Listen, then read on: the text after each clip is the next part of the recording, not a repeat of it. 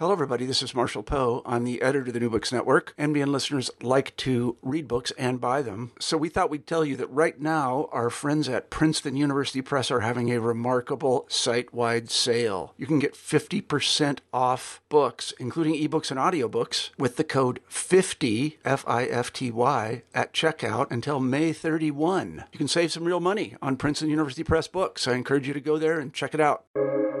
Welcome to the New Books Network. Hello and welcome back to New Books in Indian Religions, a podcast channel here on the New Books Network. I'm your host, Dr. Raj Balkaran. More about me at rajbalkaran.com. More importantly, today I get to speak with Dr. Sam Wright, who's a visiting professor in the Department of Arts and Sciences at Ahmedabad University.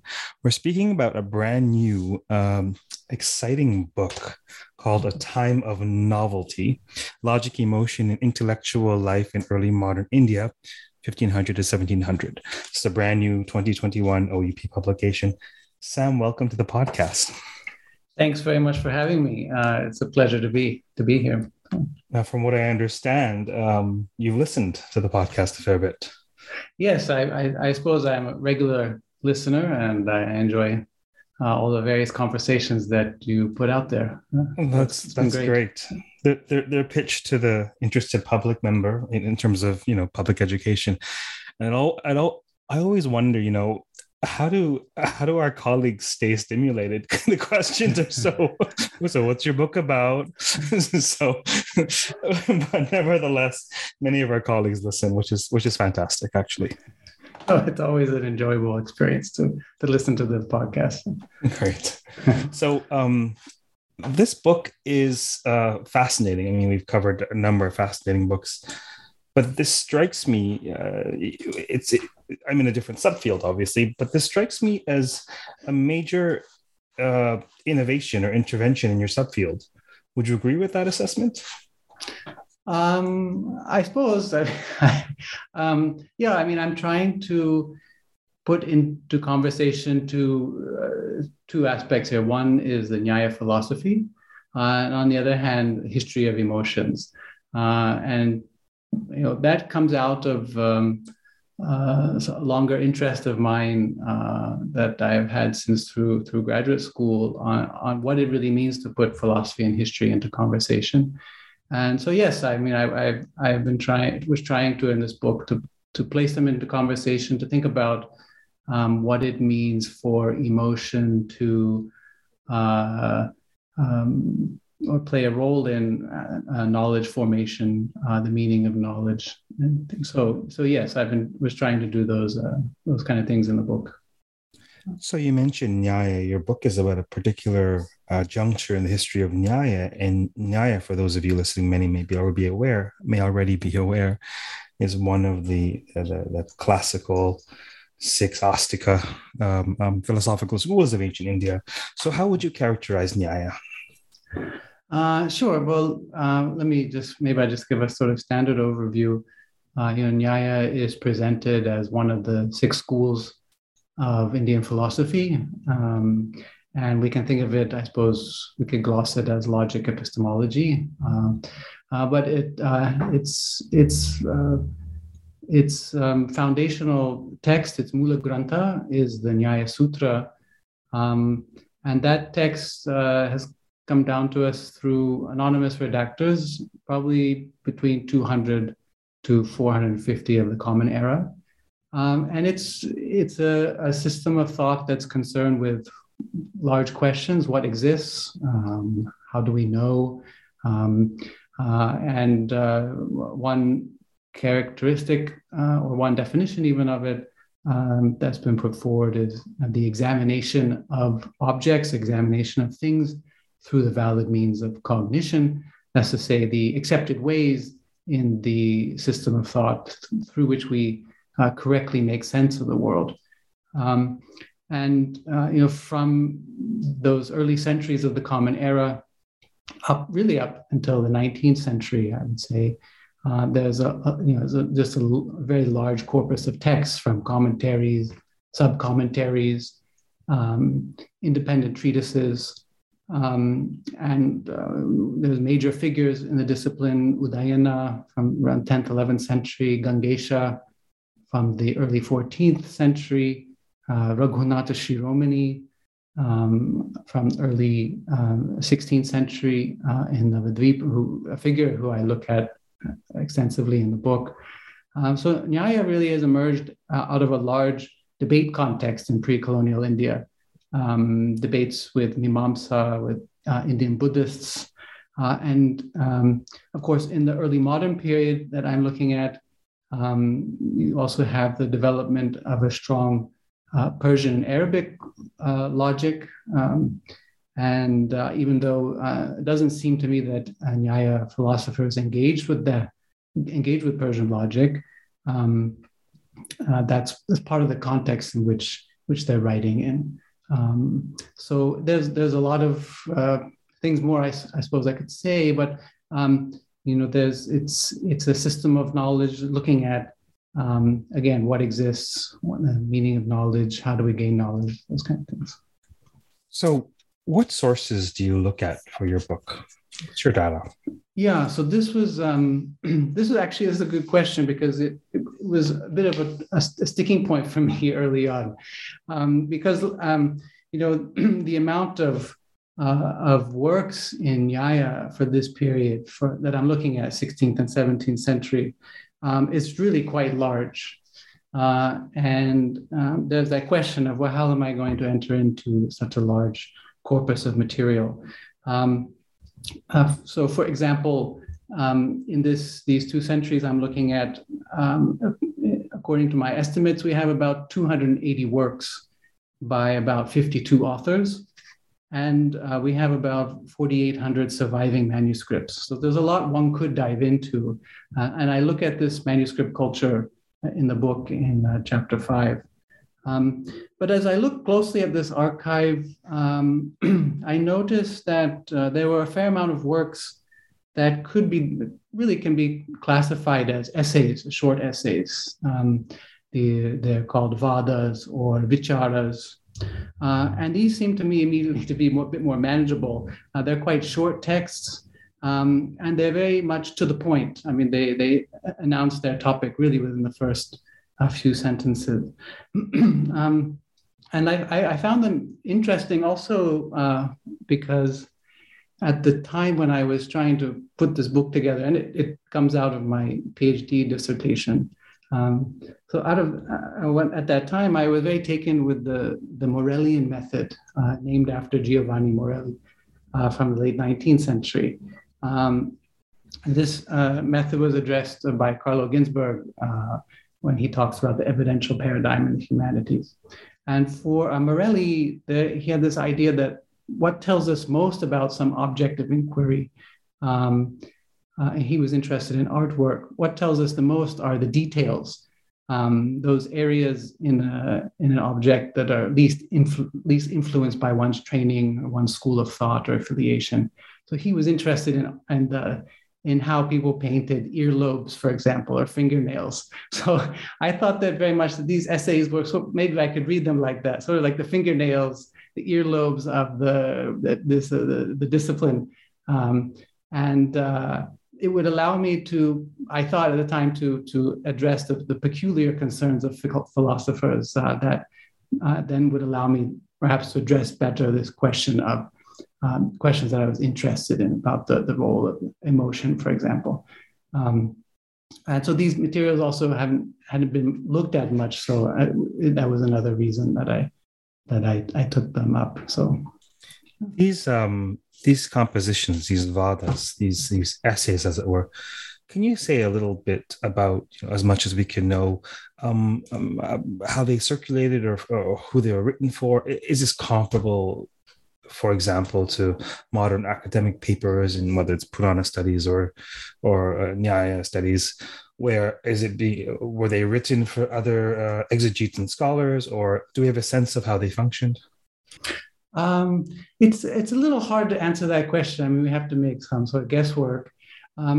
It definitely seems they're definitely specialized texts, and probably some of them emerged out of the student-teacher conversations where a teacher wanted a student to engage specifically with the topic.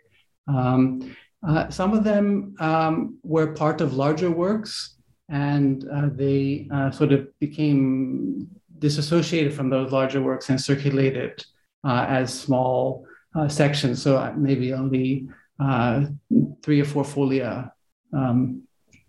But in terms of their circulation, I mean, yes, they did circulate very widely throughout South Asia.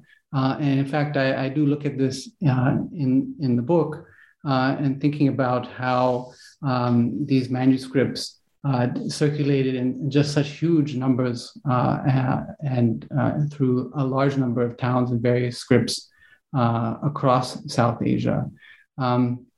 And part of why I wanted to look at these manuscripts, especially these Vadas, and how they spread across the region, let's just say across South Asia, is because I was interested in the role of, or the place of Bengal in this larger discussion. So so my book also makes a claim that Bengal was the sort of essential place of the discipline at this time. And so a lot of the works coming out of Bengal were in high demand, you might say, through this manuscript economy. And it's through these linkages across various regions, as expressed in the circulation of manuscripts, that the Nyaya intellectual space is sort of constituted. And Nyaya philosophers see themselves as part of a pan-regional intellectual space. So, thank you for the conjecture. Thank you. The book's called A Time of Novelty. Now we know what time this is, and we know what school this is. Novelty. Why is this a time of novelty? Okay, yeah, this is a good question. So I would hope so. I mean, so I tried to trace. Well, let me just back up and say a little bit here that when we look at early modern India, there are of course many philosophical communities at this time: Mimamsa, Vedanta, Bhakti.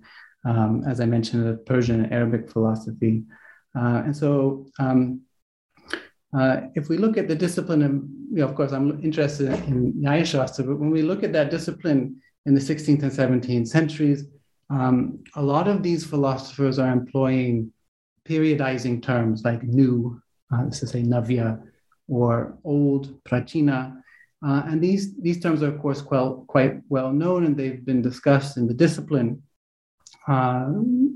Previous scholars like Janardhan Ganeri or Sheldon Pollock have argued that these terms indicate a new way of thinking or a new orientation to one's tradition of thought. The argument being that novelty or this newness is at the center of their philosophical project. But in the book, I was wanting to sort of explore this further. What does it mean to state that? And so overall, my book is really trying to query that question. It's a long argument on how Nyaya philosophers acted on and behalf of and cared for novelty when reading and writing and debating. And this leads me to make, I guess, some large claims. So if we consider a claim by some Nyaya philosophers about a new position, a new conclusion, and there's a few subjects that I chart in the book. They might be claims about the ontological status of the objectivity relation, this Vishayata, or it might be a new definition of doubt, for example, or it might be the claim that that happiness exists in Ishvara. But these are all labeled as new positions. There's a debate around them. And so my argument is that when we think about how those claims are put forward, there has to be sort of a purpose behind them. there has to be an object or some sort of communicative force that allows a reader to direct their attention to an object. It's when they're reading claims about the new authors say X or the new authors say Y. So what I'm thinking then about is about how certain objects emerge out of the claim that something is new. So what am I really saying here? I'm trying to in the book I end up using David Schulman's arguments on the power of imagination. So for Schulman, who reads philosophical and literary texts of South Asia to make his argument, imagination is able to bring some object from a potential existence into an actual existence. And it does this through a generative process based on an initial sense perception.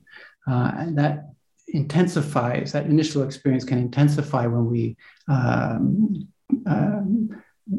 sort of care for it, or we cast our attention onto it to such an extent that it can alter reality.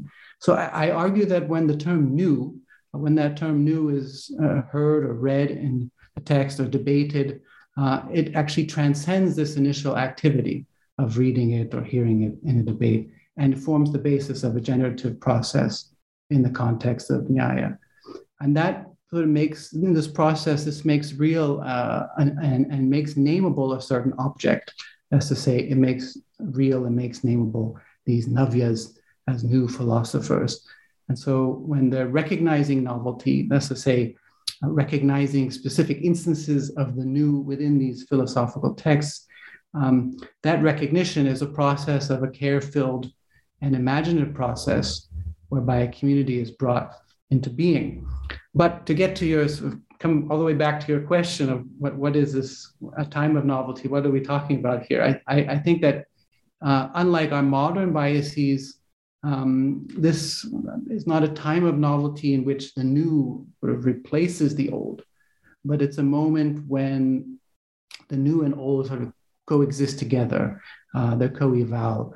And that's what I term a synchronic novelty, where the new emerges along with the old, and indeed the old can't exist before the new.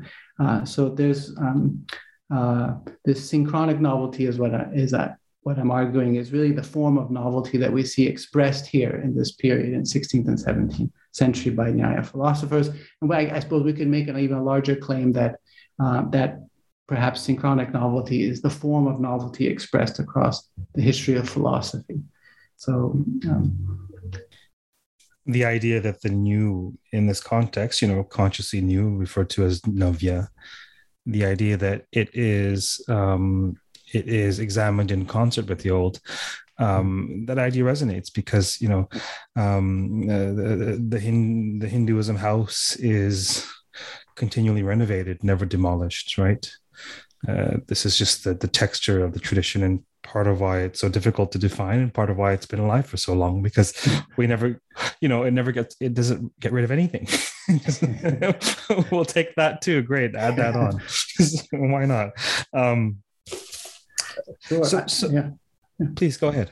No, I was just saying that, just to sort of fully, maybe even more fully answer your question, we do see that would be nice. we do see cases where what is being argued as new is actually not new. It's sort of repackaged, and there's a new philosophical history argued for a certain term, and that's also quite fascinating. At this moment, that sort of these minor tangential, these minor views that have existed perhaps in the tradition prior to this period are reanimated and given this ascribed a newness, when in fact they're quite an old position. So that's also an interesting part of the way in which newness is expressed in this period. And why is this being done? Why is this being done? Yes. My answer in the book is that why somebody like Gadadhara Bhattacharya or his teacher Harirama Tarkavagisha would do this, and they do this specifically in the case of Vishayata, this objectivity relation, which is how the external objects in the world actually link to our internal cognitions of them. I think the purpose here, why this is being done, is to narrativize a philosophical reality so that the new is presented as the now of Nyaya philosophical history. It's sort of creating a culmination of the new into this moment, into this the now of Nyaya philosophical history, and allows, even if we take it further, very intimate relations with readers of their work or with those who are debating their work. So if everyone is sort of coming along with Gadadhar and Harirama and accepting this newness, this new view, then they also accept that the new contains a specific version of philosophical reality, and then it helps to coalesce a community around certain intellectual commitments and certain emotional commitments at the same time. The last thing you mentioned was going to be my next question. What does emotion have to do with this newness, or what does this newness have to do with emotion? You know, what is the role of emotion? Why is this so important? Right. Well, I mean,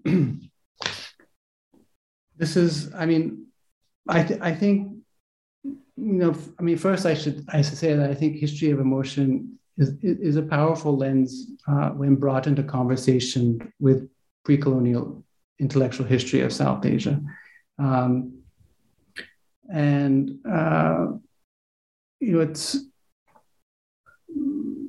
something that, you know, we don't have much work in it, I suppose, for the pre-colonial period, but in the colonial India, for example, Margaret Parnell's work was influential for how I thought about the framing my own thinking around the role of emotion here.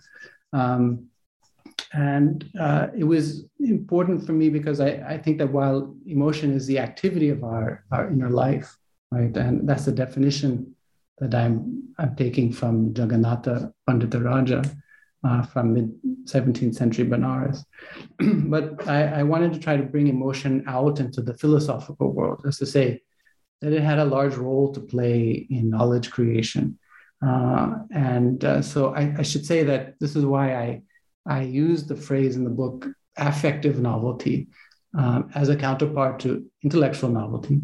Affective novelty is the collection of emotional practices that occur alongside the new, along with this new knowledge. And it really is used there to stress that the dynamic ways in which philosophers created planned relations with the philosophical world. I think that's the role of emotion that I'm trying to bring out in the book. How did you get interested in this subfield? How you know, whereby did you bring these two into conversation? I suppose it's hard to sort of pinpoint an answer to that question or sort of a moment. I mean, the project emerged out of a long process through my graduate work, and I knew early on that I wanted to work on Nyaya in this period, in this 16th and 17th century. Actually, it's funny. Right before I was going into graduate school, thinking about Nyaya, my brother gave me a book that had an essay in it by Quentin Skinner, his well-known essay, Meaning and Understanding in the History of Ideas.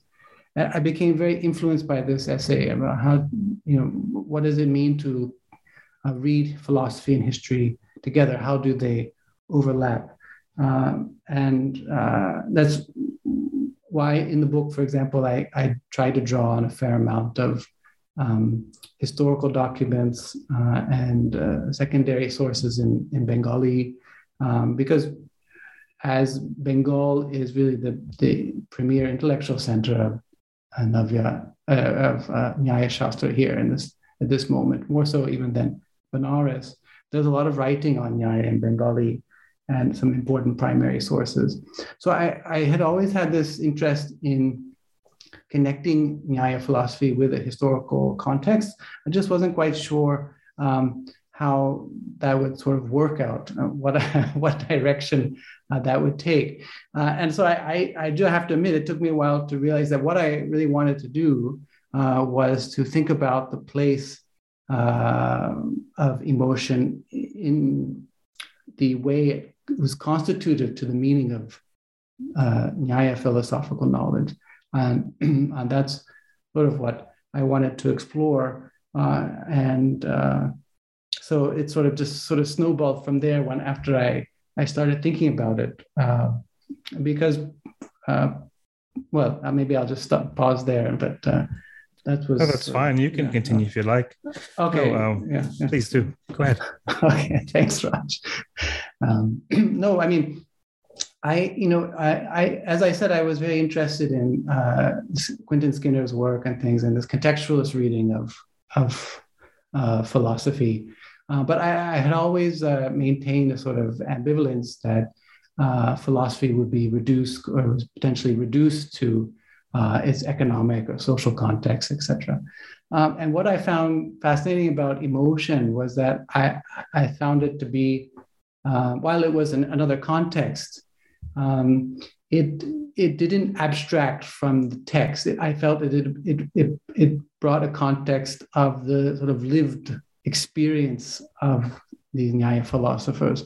And so was a context that was not adjunctive to the text, but really constitutive to its meaning. And so that idea sort of interested me. And that's what I guess I tried to explore in the book more. You mentioned David Schulman in passing, and in my view, one of the reasons why his writing is so captivating. I mean, there are a number of reasons why writing is captivating. I mean, certainly there's a command of language, there's a lucidity of turns of phrase, but scholars like he write, or they craft their arguments in such a way that that they're always aware of the human experience. They never quarantine the intellectual realm from other parts of self, because we are wholes. While we have perhaps physical bodies, intellectual bodies, emotional bodies, spiritual bodies, we're wholes. And so I think when one is able to acknowledge and discern other dimensions of self in sound intellectual work, it makes that work all the more captivating, in my view. Yeah, I would 100% agree on that. And I mean, really, that was part of the fascination for writing this book, was thinking about, okay, well, the Nyaya philosophers are arguing for a certain view on doubt, but how is that going to then bring us into this, or try to address this question of what does it mean to be a Nyaya philosopher at this moment? What does it mean to be? Why does it matter? Why should we care? Yes. Why does anybody care? Yeah. Scholars toil to produce their works, and this is the link. Why should we care about this book? Why should we care about this research? Not to imply that there is no reason to care about it, but to prompt folks to bring to the fore why this is important, whether they realize it or not. Yeah. So that important, there's a saying that comes to mind, and I keep it in mind, especially when I'm teaching undergrads. Nobody cares how much you know unless they know how much you care. I like that. I mean, I like that a lot. I mean, that was really, that kind of framing, I think also really was carried with me through writing this book, because writing on Nyaya, you can end up feeling like you're sort of in this cold technical world, right? And it's really you're a bot. I mean, because a lot of times the language feels right at the limits of ordinary language. It becomes very artificial language at times, feeling like that. But I always wanted to maintain this perspective that philosophy and the ideas discussed can be made part of the narrative of our lives, made to fashion our world in some way. And so even in this cold climate of Nyaya, I wanted to bring that discussion to the fore as well. And this perspective on emotion helped me to do that. Well, certainly, however, and you well know I'm not in your subfield. I work on the lowly Puranas.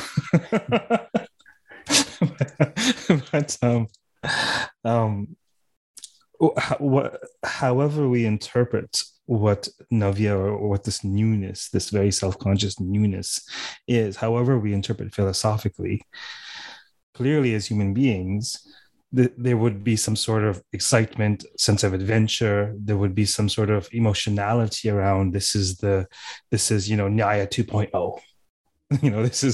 This is there would have been this is more than the slicing and dicing of ideas, right?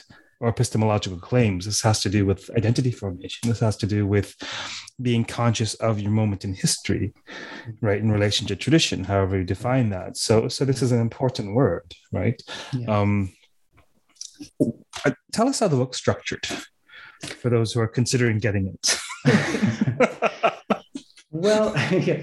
The book, I suppose it has the 6 chapters there, intro and conclusion. And there's quite a long appendix also, because that which comes out of chapter 5, where I try to, after working through some of the sort of nitty-gritty of some of the ideas and things, I want to come back and ask a broader question about how we think about Nyaya intellectual space. That's to say, space across all of South Asia, because the manuscript culture and production is seen all across South Asia. So the chapter 5 then contains some maps and things that where I have worked through a variety of surveys that list the find spot of the manuscripts that they have surveyed. And a lot of these are colonial artifacts, these surveys. So they're coming from 1860s, 1880s. So they're a bit later than actually the period I'm looking at, but I can't get earlier than that. So the maps show to the reader where this spread of manuscripts occurs across South Asia, and the appendix includes the authors and things and the location of those where those texts, where those manuscripts are according to author. So in that sense, the book really, I start with trying to think about the relationship between the argument for newness and the ways in which those arguments for newness or new conclusions, novel positions, brings about a cohesiveness of philosophers. Not all Nyaya philosophers adhere to new positions. Some make new arguments more than others. And so I'm trying to think about how the community sort of forms on the basis of certain arguments. And the second section of the book is looking at how then Nyaya philosophers, really how they read space or read their places through emotions. I'm looking at Bengal, particularly Navadvip, which is the major intellectual center there. And in the final section, I'm looking at space and time, thinking about, again, this spread of manuscript culture in chapter 5, and chapter 6, thinking about how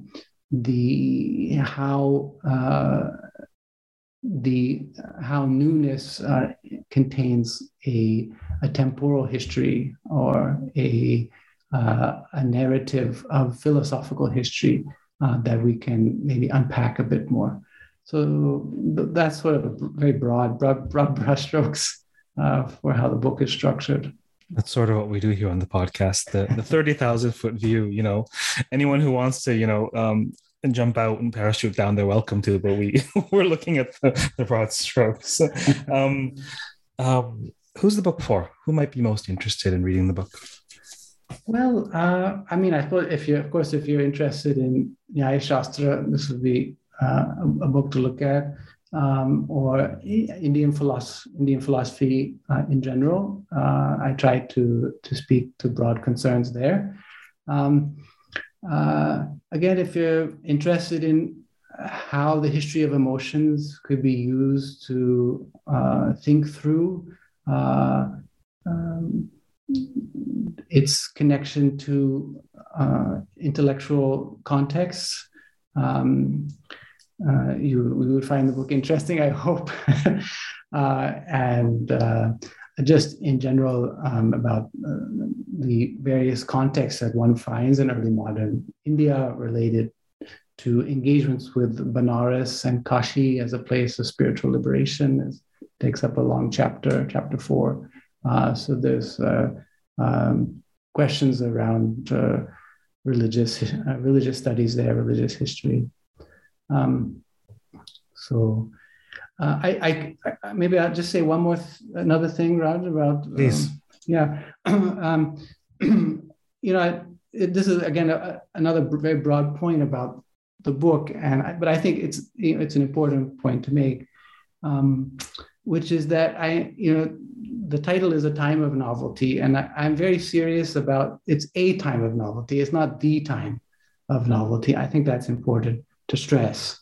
And the distinction is important for me because I'm not claiming in the book that this is the first time that periodization in the discipline of Nyaya takes place, or that it's the first time that terms like Navya, etc., Prachina are used.